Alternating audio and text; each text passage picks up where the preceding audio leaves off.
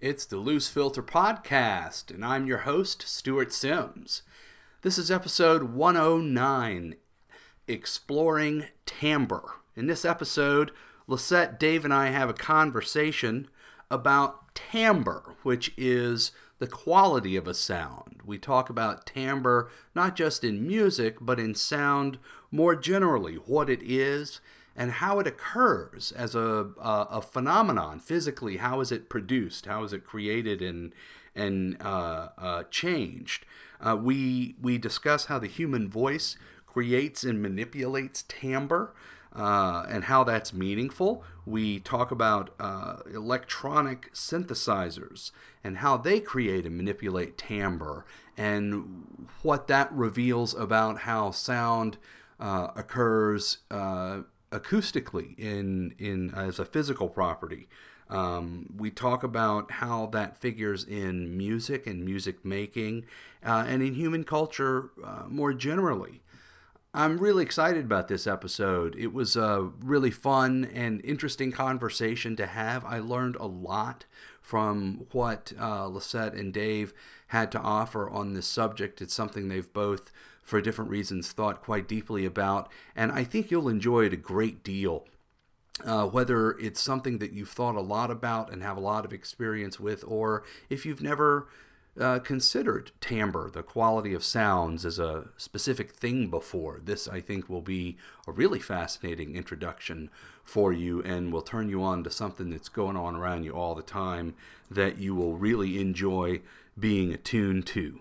We also have, it features some fun interstitial music that are examples of music that kind of illustrate things that we were talking about in the conversation, and it's a quite eclectic mix of really terrific music. The listing of and links to those pieces of music can be found online at loosefilter.com along with this podcast. Our podcast feed can be found on SoundCloud or iTunes, and as always, we'd love to hear from you if you have any feedback at loosefilter@gmail.com. Without any further delay, here is Exploring Timbre.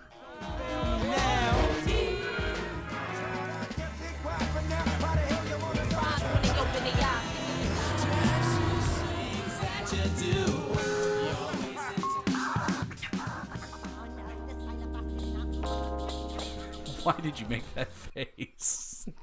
That's my start recording face. Now I feel confused. I don't even remember what this episode is about. Where are we? Right, who are you people? This is a great intro. This is the best intro. This is We Are Professionals. It's the Loose Filter Podcast, and I am your host, Stuart Sims, here with my co-hosts. Hi, everybody. I'm Lisette Kuneinenberg.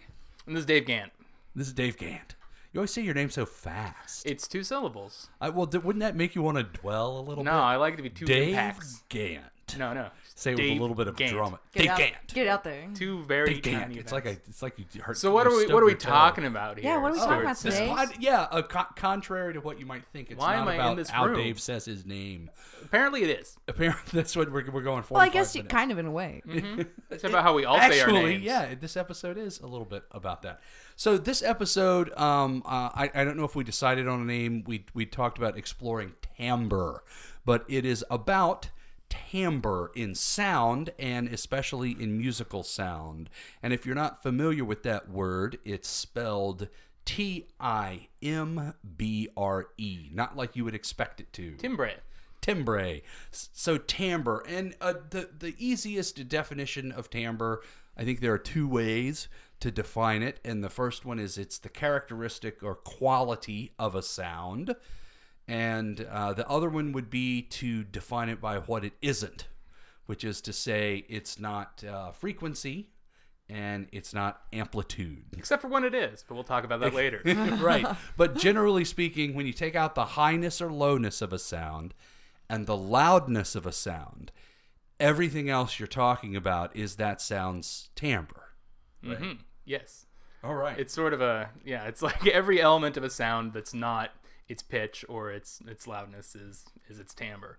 And so And this is significant, not just before we start talking about it, like in maybe specifically musical contexts. Timbre is really fundamental to, our organism. One of the first skills a human infant acquires is recognizing its mother's voice. So kind of the idea that we're really looking at here is like what makes up the quality of a sound. When you pick up the phone and it's your mom, how do you know it's your mom? You don't see them, you can't read lips. I mean, how do you know that is your mother? You can tell just by one word, a hello. You can tell often. Less than that even. Yeah, sometimes less. So what is it about sound that allows us to kind of piece it apart that way?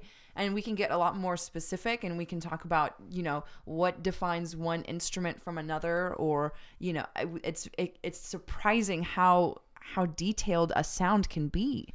Mm-hmm. So I'll just jump in here. Yeah. So we've talked about what sound is in our previous podcast about sound, a signal to sound, and what it is, it's a wave. It's a mechanical wave. Pressure wave, yeah. And waves have different shapes, and the shape of a wave is going to change its constituents. Did you want to talk about the overtones right now? Or? Oh, well, okay, so because I want to get into that. Yeah. Okay, so you're our detail guy. Dave's our detail guy. I'm going to be the shallow water guy, and then I'm going to hand it off to Lisette and Dave. And I'm chilling over here in the deep end of the pool. Because Dave, with his interests, consider me a lazy river. With his interests in sound synthesis and electronic sound noises. Production and I noises, love noises and so forth. And Lisette's expertise in voice, in the human voice, in the ways that our physical organism evolved to produce and manipulate such a wide variety of timbres. I really do want to kind of play a little bit when we get to that part of the podcast. We will. The episode, I should say, the useful idiot. But while we're in the shallow end of the pool, the way that I thought it would be clear to kind of frame what timbre is, like how you, in a literal sense, get different qualities of sound, because it's not actually an easy answer to such a common phenomenon. So if you just think about it, anybody listening now, what like mechanically, physically, what happens so that my voice, you can tell that it's me talking or Dave talking or Lisette talking? Hi, I'm Stuart. I'm not very convincing. Right, I'm sorry, exactly. guys. So most of you... Wait, I thought that was Stuart. I'm totally fooled. So I'm guessing everyone listening not only knew that wasn't me, but you probably correctly identified that was Lisette imitating me. So very sophisticated, all of us, whether we know it or not, are super, super sophisticated at our ability to distinguish, to understand, to recognize, and to manipulate all the qualities and the characteristics of a sound.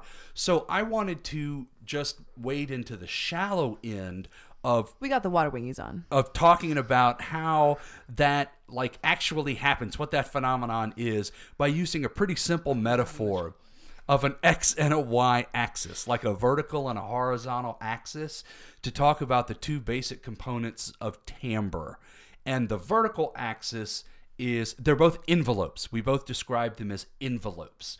So the vertical envelope of a sound is these different parts of the frequency, of the vibration itself. It's the range of how high and low it will go. Exactly. And because one single sound is actually many sounds at once, and we'll unpack that in a second.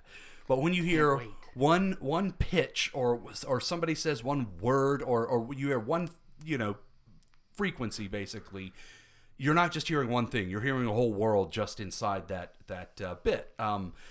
So the vertical qualities of that frequency, those frequencies, is the first part of timbre. And then the horizontal part of timbre is the temporal envelope. The temporal envelope, right, exactly. How it goes in time, or the time envelope. You heard. So how the sound begins, what the middle of it is like, and what the ending is like. Exactly. And there are various parameters that change on those envelopes. Exactly. And there are four main parts to that horizontal envelope. And so I kind of wanted to talk about those first, if that's cool with you guys. Yeah. And then dive into the vertical part, the frequency part. And then we can go further into the deep waters. Sounds fun. There.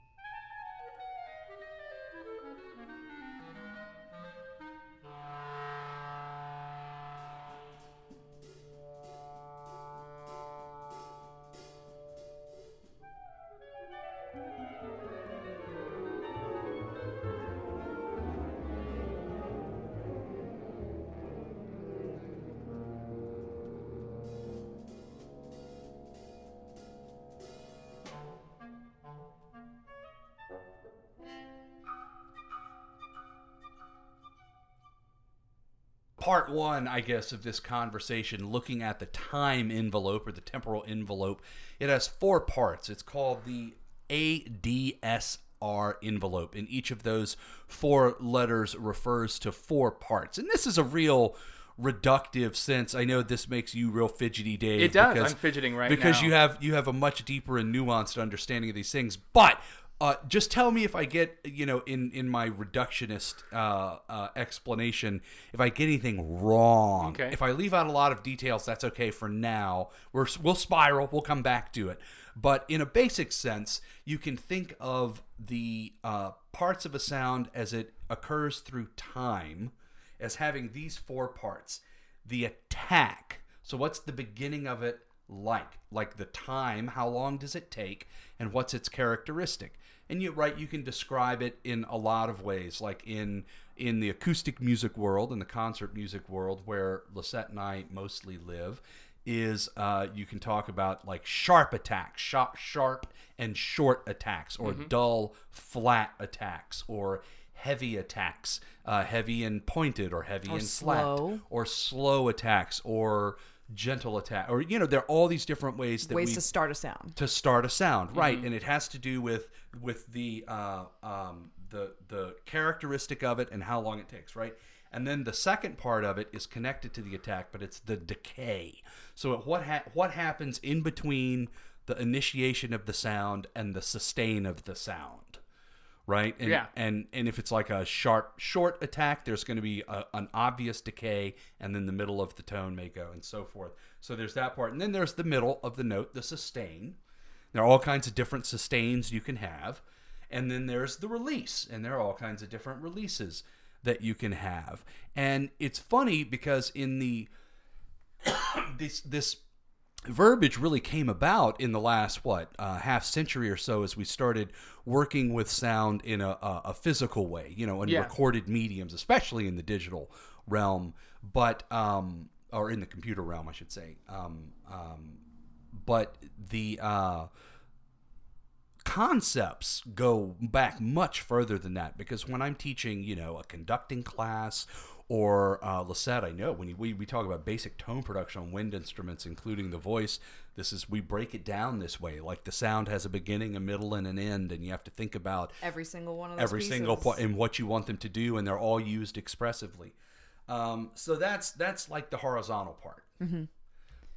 And then we have basically the vertical envelope, shall we say, which goes into kind of the frequency. How high or low is the range of the entire sound? So what are kind of like the peak moments in terms of the frequencies that we get? But within a sound, there isn't just a single frequency. There are multiple things happening, and that kind of makes it a little more complicated. Yeah, and I just wanted to interject a little bit here just to say, like when you say or how high or low it goes, you're not talking about like the range of an instrument, whereas like what notes are low. We're talking about how each sound contains within it multiple frequencies at varying volumes or amplitudes. Right.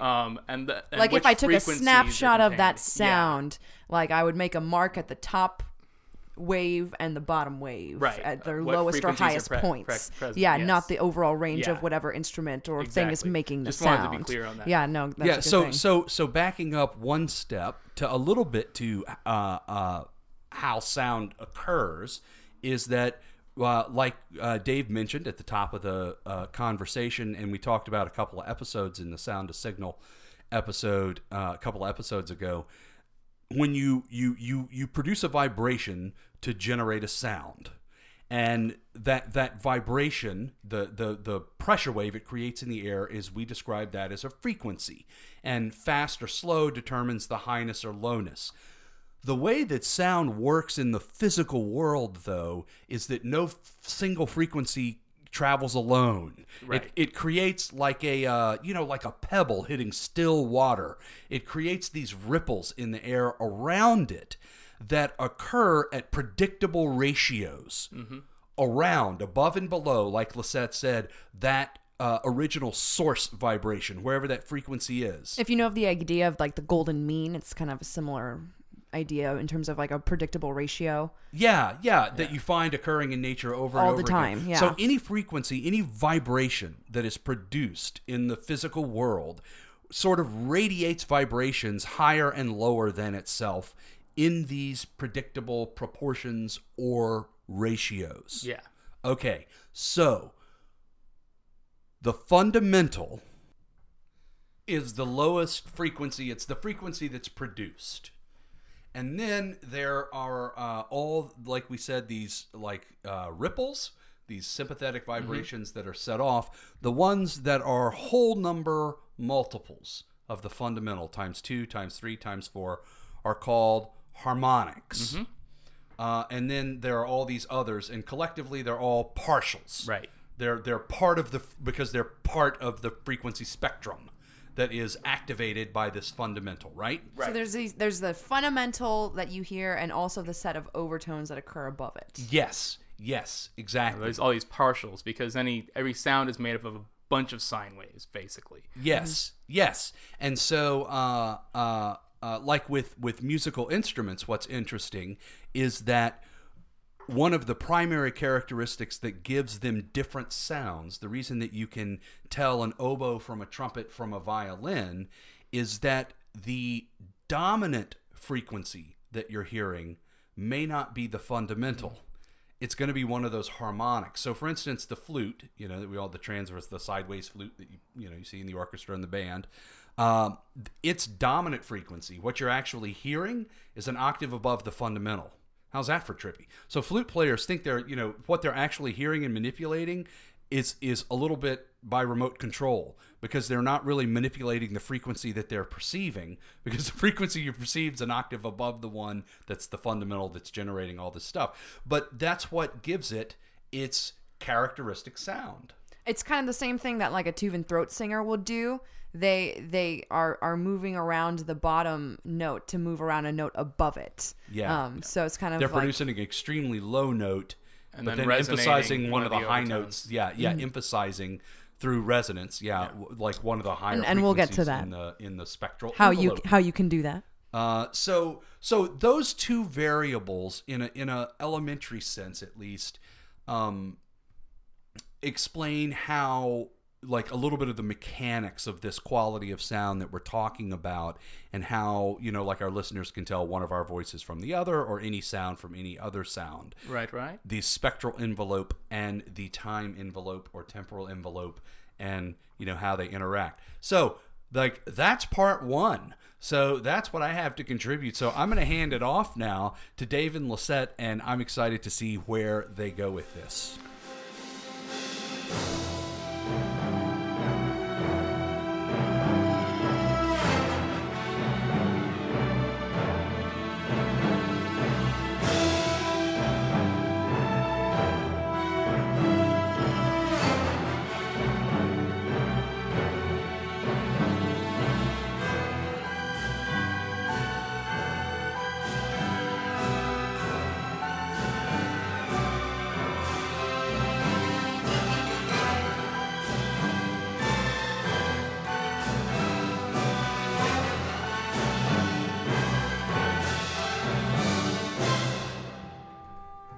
Going now into part 2, I kind of wanted to talk a little bit about the human body and sound, and how important timbre is in terms of just human communication and interaction, and how incredible our body is when it comes to both taking in sound and creating sound.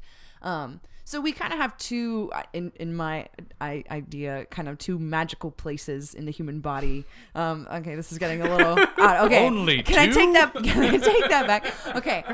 So the first one that I think is pretty awesome is the ear, and how intricate of a thing it really is. And so without going into too much detail, the ear kind of it gets hit by air and the waves moving through the air, and so it vibrates your eardrum, and so this vibration moves all the way in through all of these little like tissues and bones and stuff, and it's kind of like a magic school bus ride into the ear. Come with me. Membrane. Yeah. And so, and it finally ends up in your inner ear where you have this kind of liquid area and these hairs that basically are connected to individual neurons in your brain. And so as the vibrations come in and move that liquid and move each of those hairs around, depending on what qualities of the sound there are and how that vibration is moving, it will activate different hairs in that liquid, kind of like a code, and that will send the signal to your brain, helping you identify. So it then reaches your auditory cortex in your brain, and it can kind of put together that code. So these hairs got vibrated in this way, and so now I know that it's this kind of sound. So okay, but our organism can parse and process this complexity of this spectral envelope, and because they're specialized. Like there are like what, millions of these hairs, and they're all specialized, each one. And it takes only 60 milliseconds for a human to successfully identify a timbre. Yeah. Because it's hitting these hairs, and each hair is so specialized there's not. I used to think that there was a hair for every frequency in the spectrum. Nah, that would be ridiculous. Impossible. But I would say a smaller subset. But let's say one is vibrating extremely, but then there's another that's like a subtone in between those two hairs. Exactly. Two next to each other would be kind of vibrating on a lower level. It gets different. Different depending on which hairs dynamic. are excited at different times and the ratio of excitation between them. Okay. And our brain is able to parse all of this information. I just want to dwell on that for a second. Like, and we know it can because we manipulate it, right? Like I'm sitting here manipulating my voice right now. If you really want to blow your mind, remember that nothing sounds like anything. Like sound as the qualia that we accept it as. That we experience. That's created entirely in is the brain. Thing you experience from a stimulus. It's our interpretation of these waves. And it's lovely. It's just how our organism involved. That's why music is so great, and I think why we all love it so much. Even a small baby, it learns its mother's voice very quickly, and so our ears, even from the beginning, are extraordinary. Which is parsing an incredibly complex phenomenon of information. You learn, like before you even learn the difference between self and other. And long before you learn object permanence. I mean, things that are we think are just super essential basic concepts that small humans have to learn. Infants are doing this incredibly complex timbral discrimination to know even before, and you don't even realize it's happening. They can focus on their mother's, even before their eyes are able to focus on their mother's faces, they'll lock in on their voices. Which kind of leads me to then how incredible the human voice is in terms of what kind of a tool it is in creating sound. So this process of making sound begins when the air comes up from the lungs through your vocal folds, which sit right below your epiglottis, which is kind of what closes up things so you don't have water going into your lungs and that kind of happy stuff. That's good, right? I think so. Yeah. And so unlike a lot of people think, we don't have vocal cords. We have vocal folds, and so they do these two they look kind of like flaps. Where did the cords thing come from? Did we just not have a way to take a good enough look? I'd imagine combination of guesswork and the fact that most instruments work with chords. Well, I think it was kind of from a string theory, I guess you could say, not the string theory, but it was the idea that strings create vibration, and so that we had to have some sort of string that so vibrated. They're actually folds of tissue. Exactly. And so they vibrate together with the air coming up through it, which creates our fundamental. And then as it goes through the musculature and all of the resonating spaces and articulators that we have, so basically like my mouth and my nose and what affects my tongue or my palate or my teeth may have. Like your sinuses? Exactly. Are your sinuses involved? And all of those spaces that air will travel through all can impact the quality of that sound. And so by just manipulating those spaces or my articulators, I can change the qualities of my sound, because with each of those spaces comes its own set of overtones. So once I create a sound, because we have a mechanism that is flexible and changeable in very small ways, we are able to manipulate that sound. Mm-hmm. Whereas, for instance, like an instrument is more fixed; it is a solid thing, and so you can't really manipulate those sound qualities. So you mean I literally can use the muscles inside my throat and jaw and mouth and so forth to redirect where inside my throat and head, my voice is resonating. Exactly. Like, and so like when I intuitively point it in different directions to manipulate. or let something rise a little higher, bring something down a little bit lower. Because you're manipulating the resonating space. You're manipulating what overtones speak loudly or more loudly, or how the less waves will loudly, hit those resonating walls. or how the time envelope will, like the first part of that time envelope is going to be manipulated in different ways. Yeah, and what's incredible is, much like with our hearing, your brain can make these alterations and you don't even realize that it's happening. So think of, for example, someone who's really good at like impressions or impersonations. We say they have a good ear for or have impressions. like incredible character acting voices. You know, I think of like Looney Tunes, for instance, and just people who have just incredible abilities to manipulate their voice to make a wide variety of different sounds, often that sound radically different from that person's just normal standard speaking voice. So that's like Mel Blanc, the Exactly. voice behind so many of the Looney Tunes characters, was like, that was one of the ways that he was a genius, is that his brain could perform these. I mean, also the work. I mean, he was in shape for his muscles to be able to do these things, right? I assume that's part of it, the literal physical fitness. But I also, he would have to have, like, somehow there's some combination of things in his brain that made him a genius at manipulating, and really talented beatboxers way. are very similar. I mean, same kind of intelligence. Exactly, same manipulation of the same tools. It's just they are manipulating more of the articulators, the lips, the teeth, the tongue, and someone who's doing voices or impersonations are manipulating more of those resonating spaces.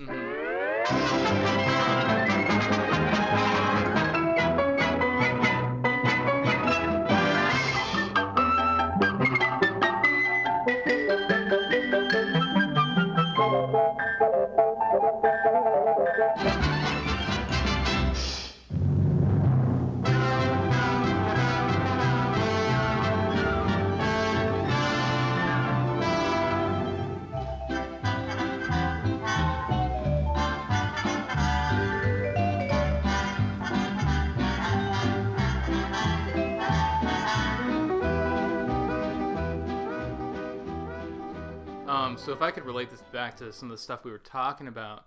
So basically what's happening here is that your vocal folds are producing a fundamental frequency that's rich in those overtones.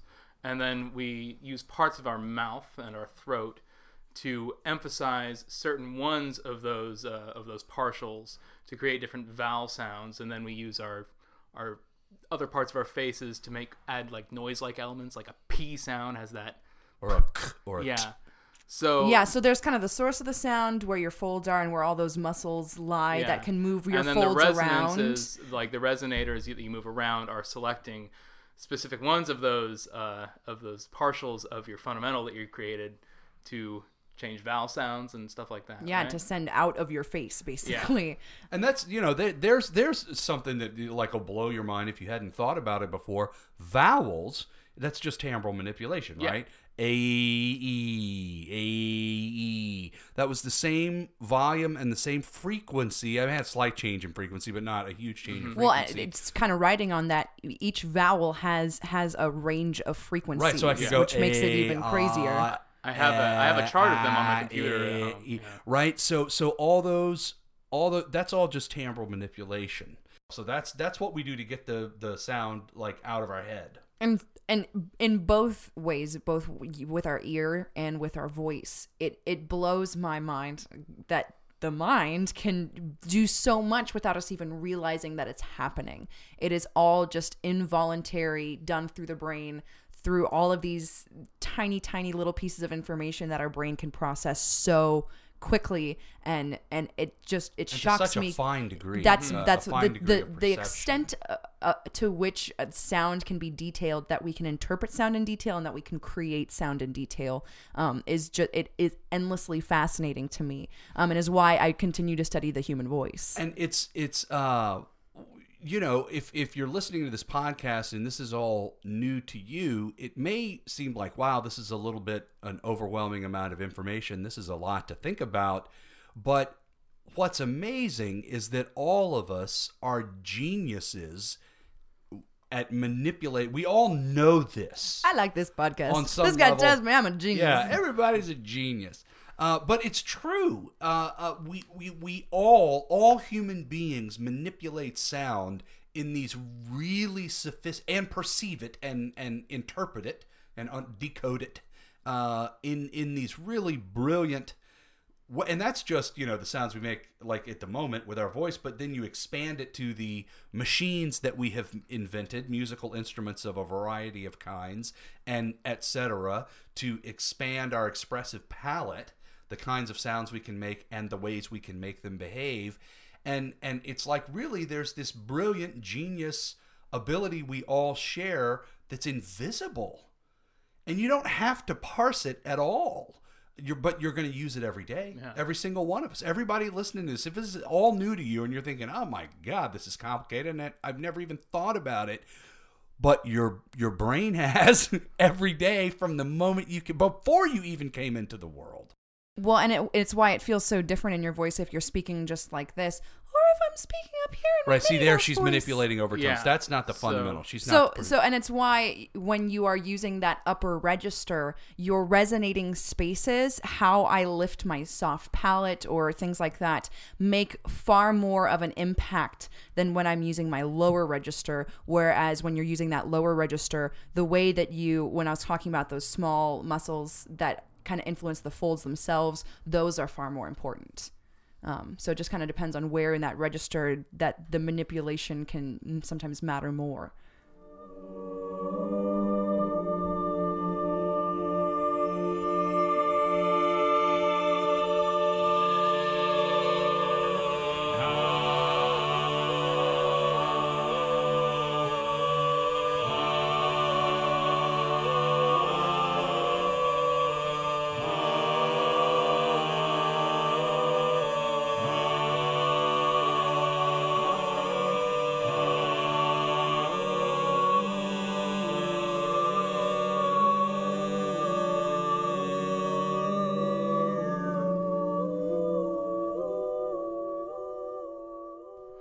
What I wanted to talk about for my portion was just to reiterate some of these concepts we talked about.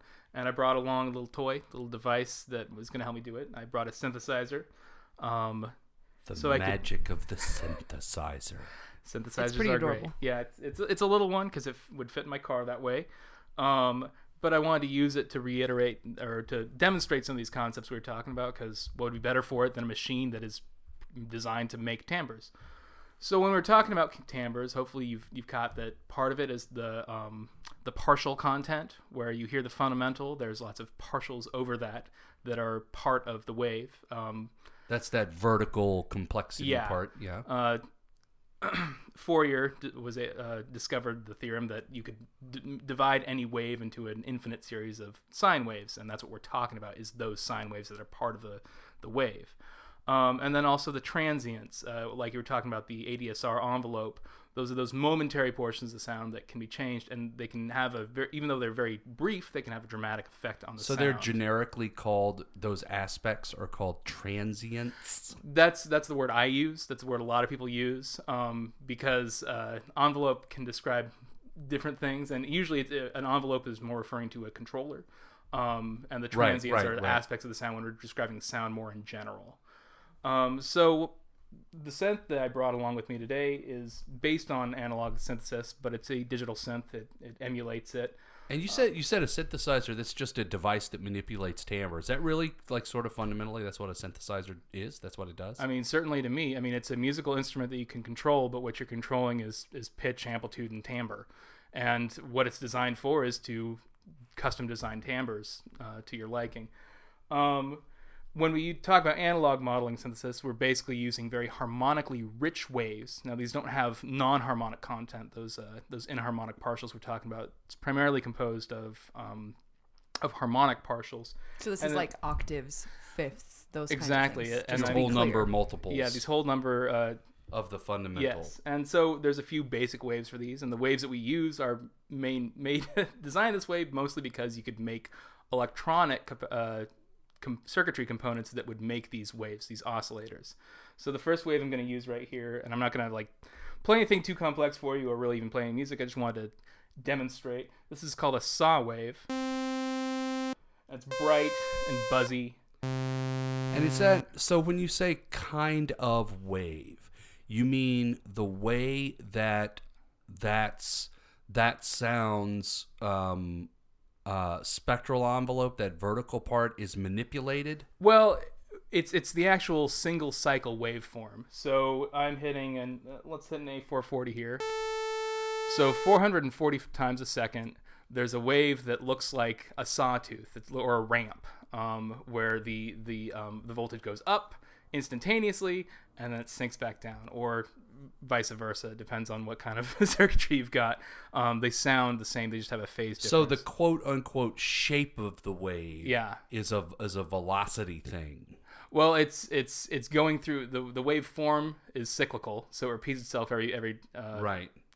Whatever However your many fundamental times per second second is yeah. your fundamental, and so the voltage goes up and then it drops down to zero, up, So drops it's down to basically just zero. messing with how the wave oscillates. Yeah, it's called an oscillator. Can we go. do that in acoustic space? Can we control the sound wave to that degree? Where it's a direct control. Like, could I create a sawtooth wave acoustically? Well, actually, what funny thing about a sawtooth wave is that no true sawtooth wave can possibly exist because it would require infinite energy.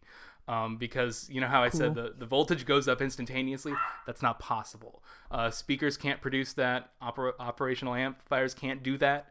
So when we're talking we have about an approximation. it's an of approximation of sawtooth. But can I make that approximation in acoustic space, or is that something you can only do with the really minute control that voltage allows you?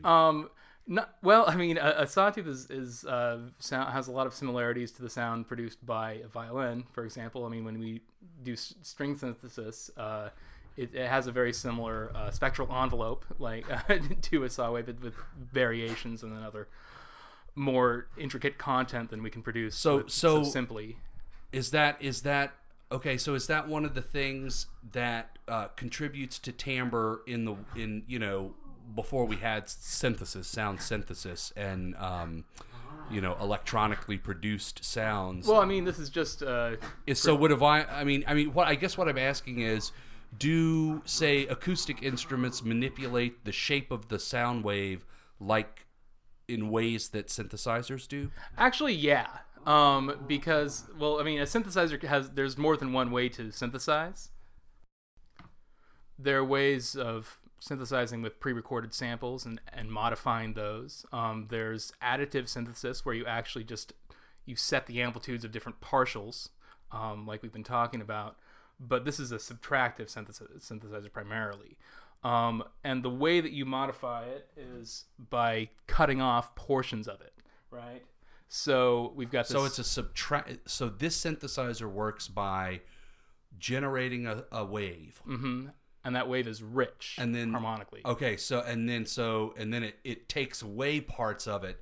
Yeah, that's how it modifies the sound. Yeah, we've got like a low pass filter, which will cut things above a certain point off that's one of the ways to modify. Yeah, we've got a high pass filter, which does the exact opposite. There's a band pass filter where you just pick a region in the middle, and then since you have two filters, you can work with them together to make a notch of what's available to you. So play the sawtooth, just the plain sawtooth wave again.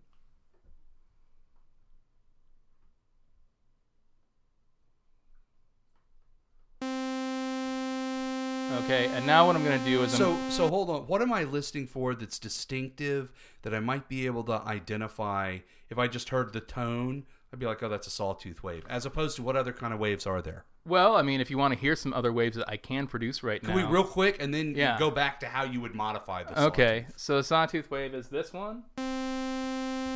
We've got, let's see. This is a square wave, which is a type of pulse wave, and it's what it sounds like. The waveform looks squarish. And do you hear how hollow that kind of sounds? Yeah. Well, what Makes me think of like video game. Yeah, and there's a reason why Boy, that really? makes you think Yeah, of video okay. games, and that's because a square can be produced with a digital sound generator that's very basic because it's on or off. Well, there you go. So it doesn't need to make that slope. And that's why it's a square wave. Yeah. What's cool about it is it's also a pulse wave, so you can change the pulse width, and I'll tell you what this is doing later, but you can just hear it right now.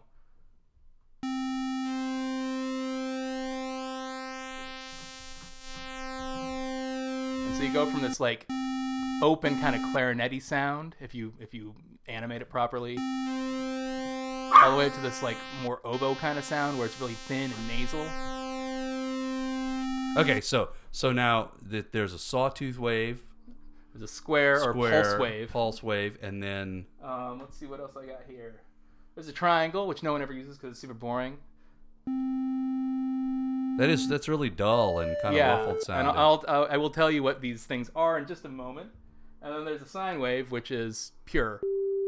That's just your regular roundy up and down wave. It has no harmonic content. There's no overtone content. That's just the frequency of the fundamental. So this is an artificial only, fundamental only Nothing sound. really makes a sine wave other than tinnitus. Okay, so let's hear a sine wave, then a sawtooth wave, then a square wave. Sine. Sawtooth. Square. Okay.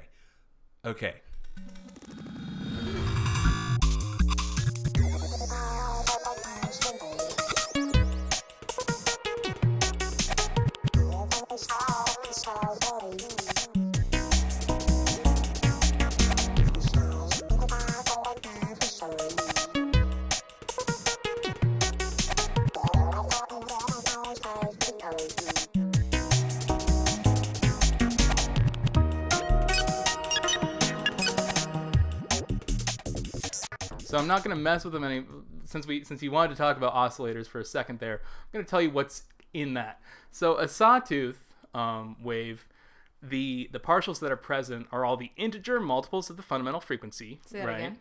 Integer multiples of the So fundamental times whole numbers. Exactly. Times 2, times 3, times 4. frequency. The amplitudes of all of these, The amplitude being the volume. The volumes of all of the these overtones are the ratio of like, so if the fundamental is 100 hertz, let's say, and its volume we'll say is 0 decibels, the the amplitude of the second harmonic is 1 over n. So if we n is the amplitude of the fundamental, the second harmonic is n over 2. So it's at half the amplitude. The amplitude of the third harmonic, it's present, but it's at 1/3 of the amplitude. Well, and we're extremely perceptive to those alterations. For instance, with only altering 4 decibels in a mid or high overtone, a human ear can perceive a change in timbre. Yeah. Or if it's on the lowest fundamental, it can be 10 decibels of difference, and you can pick up the timbral changes. Yeah. And so it's an inverse relationship then. Yeah. As the frequency is multiplied, the amplitude, the volume Is divided by what? is divided by the same amount it's multiplied by. Exactly. And we can perceive as little as 4 decibels change In set the middle overtones. upper register.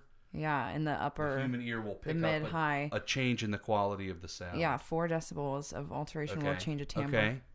Okay. The square wave or the pulse wave more properly, that when it's at 50% And duty it's called a pulse wave because it's on, off, on, yeah, off. and the square wave has we call it a pulse wave with a duty cycle of 50% Duty. or 1/2. D-U-T-Y. Because it's on half the time. Yeah, duty. Okay. Like you do your duty. Okay. Because it goes on and off at regular intervals. Right. Therefore, 50% of its time. Yeah, or 1/2. Okay. So when it's at 1, where that duty cycle is 1/2, it's missing it's missing every second harmonic. So it's so when it's in a square wave.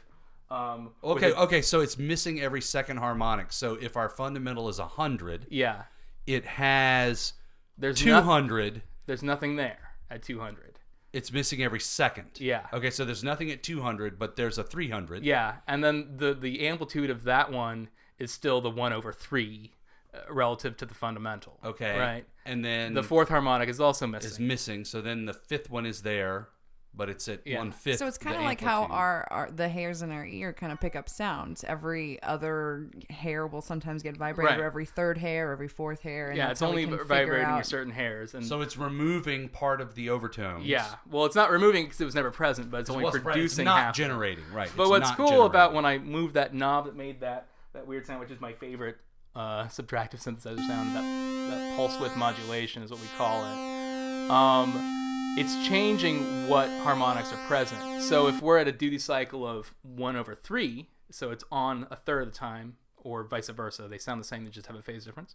It's changing the amount of on relative to the amount of off. Well, and an easy way to think about it is that if I were to make an impression of that sound, I would do it by doing a single pitch and changing the vowel shape.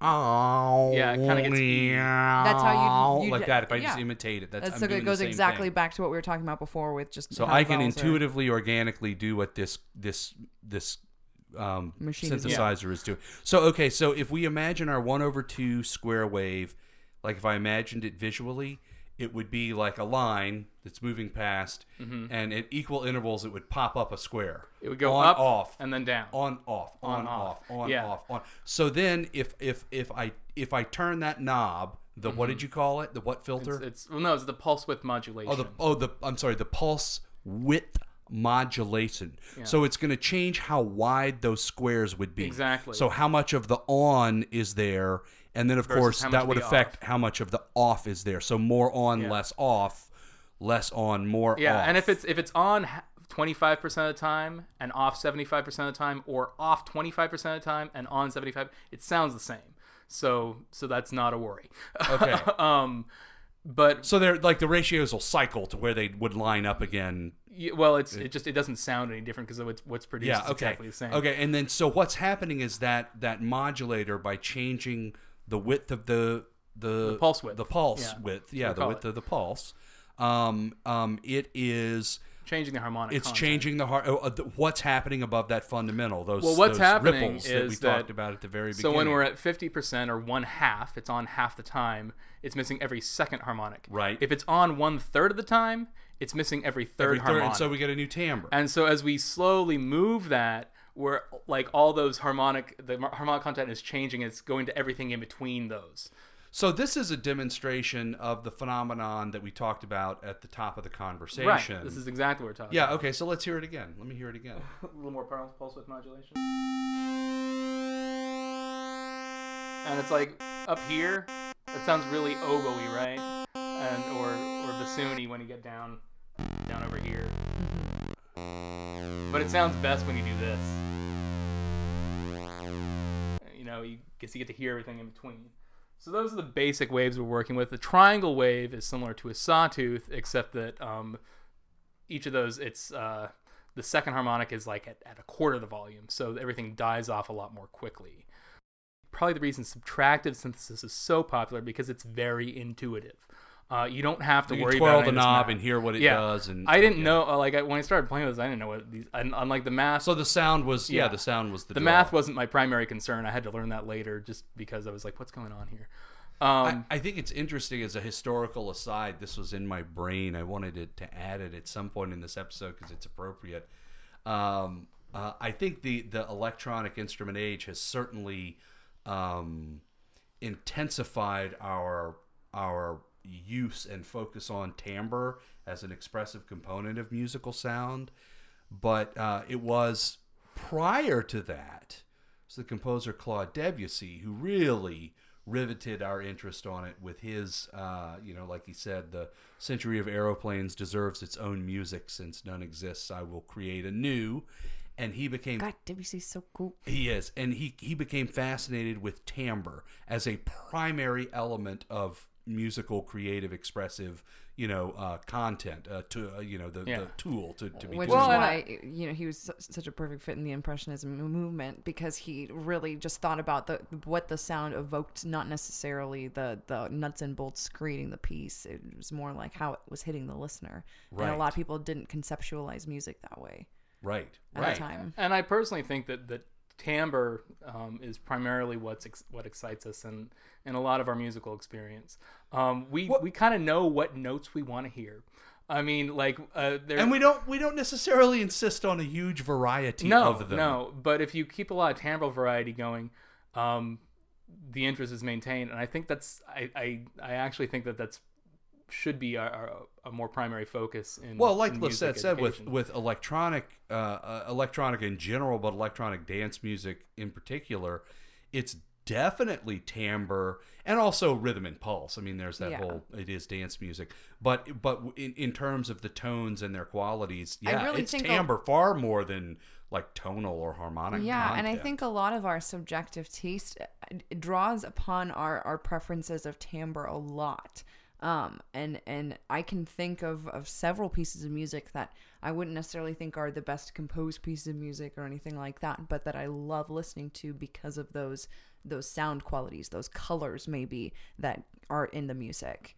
Well, and if you look at, Debussy, like La Mer is, I think, 1903, 1905 when it was finally premiered. And I want to find an excerpt. I'm going to put an excerpt right here. Okay.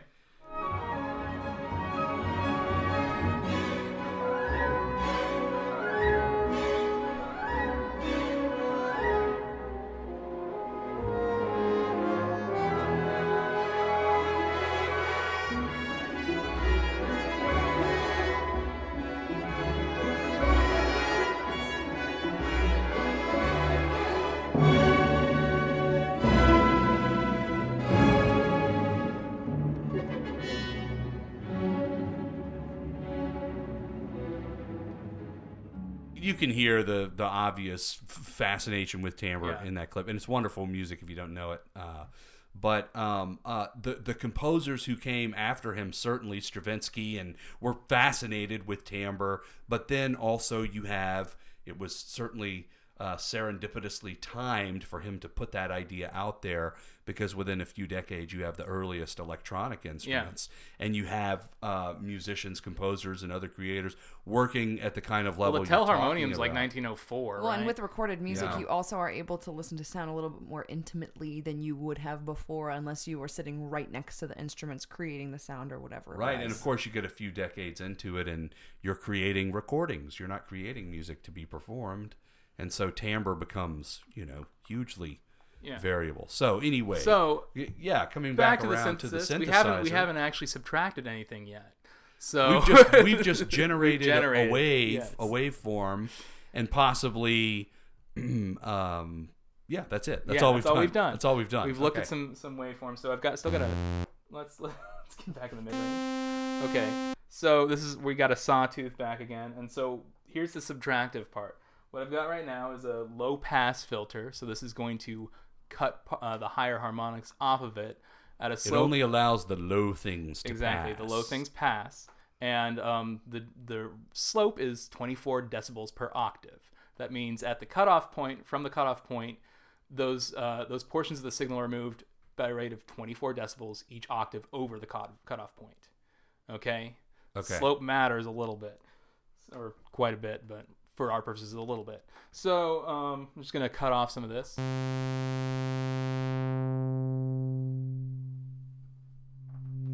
So that's basically pushing the sound down towards only its fundamental? Yeah, because like right around here, all we got is a sine. A sine wave. So that's just fundamental. Yeah, so you're turning a saw. Now we're opening it up into the saw. Yeah. Do it.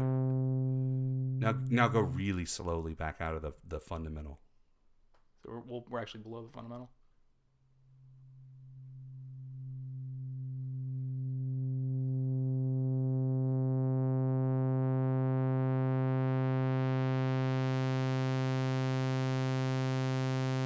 So that's like adding timbre to a sound. Right. And I mean, like, no matter what you play, if it's just like this, if the timbre never changes, it's boring. Like, right? So it could be the most interesting have to pitch learn how to do content it. in the world. Yeah. And But one feature of filters is that they can be resonant, which means that right at the cutoff point, they're going to make the sound a little bit louder. And I don't know if you've noticed, I wanted to talk about, you'd asked if this is similar to acoustic instruments. I think that subtracting the higher overtones and going down to fundamental is a very natural type of sound for us, because that's how sound attenuates through the air. And then also if you're like hitting something and then you mute it a little bit, it's the same process. Like muting something, actually what you're doing is mostly removing overtones and adding a little bit of resonance. Right? Okay. So we have, even though the synthesizer's a built, technological instrument, it's very intuitive, and that's why you don't have to worry about the math. And it works on the same principles Some of the synthesis methods are all math, but not this one. So this is what happens when you resonate. So right now, right at the top end, you start to hear a little sizzle. Okay, we're going to get right to the point of self-oscillation. Is this still a low-pass filter? Yep. So now I want to go down through it. If I got in the right place.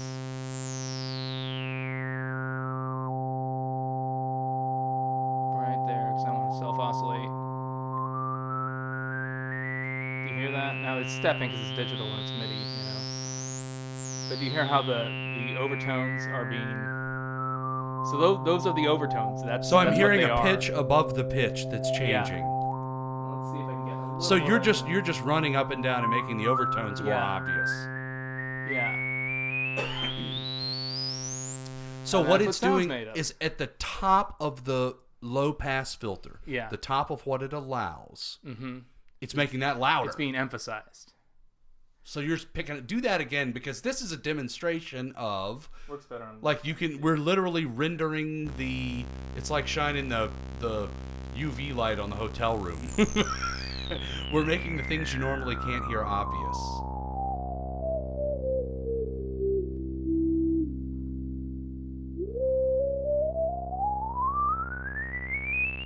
Now it's self-oscillating a little bit, so it's getting some stuff in between.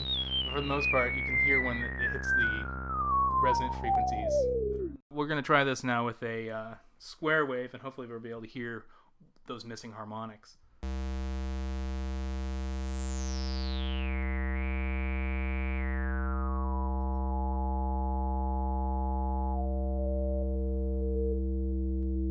I can hear how it's skipping, where the other one went through them sequentially. Yeah.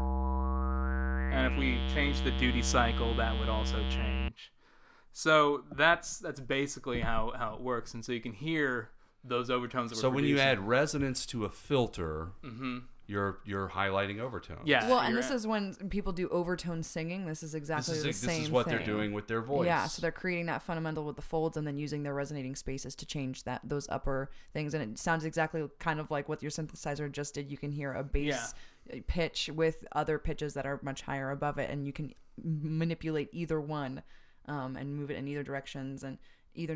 And it's a lot like the way you use like a brass instrument, where you can just pick on different partials from that fundamental, and so you have a lot of different options. You can either move the fundamental to get to a new overtone, or you can move the overtone within the same fundamental.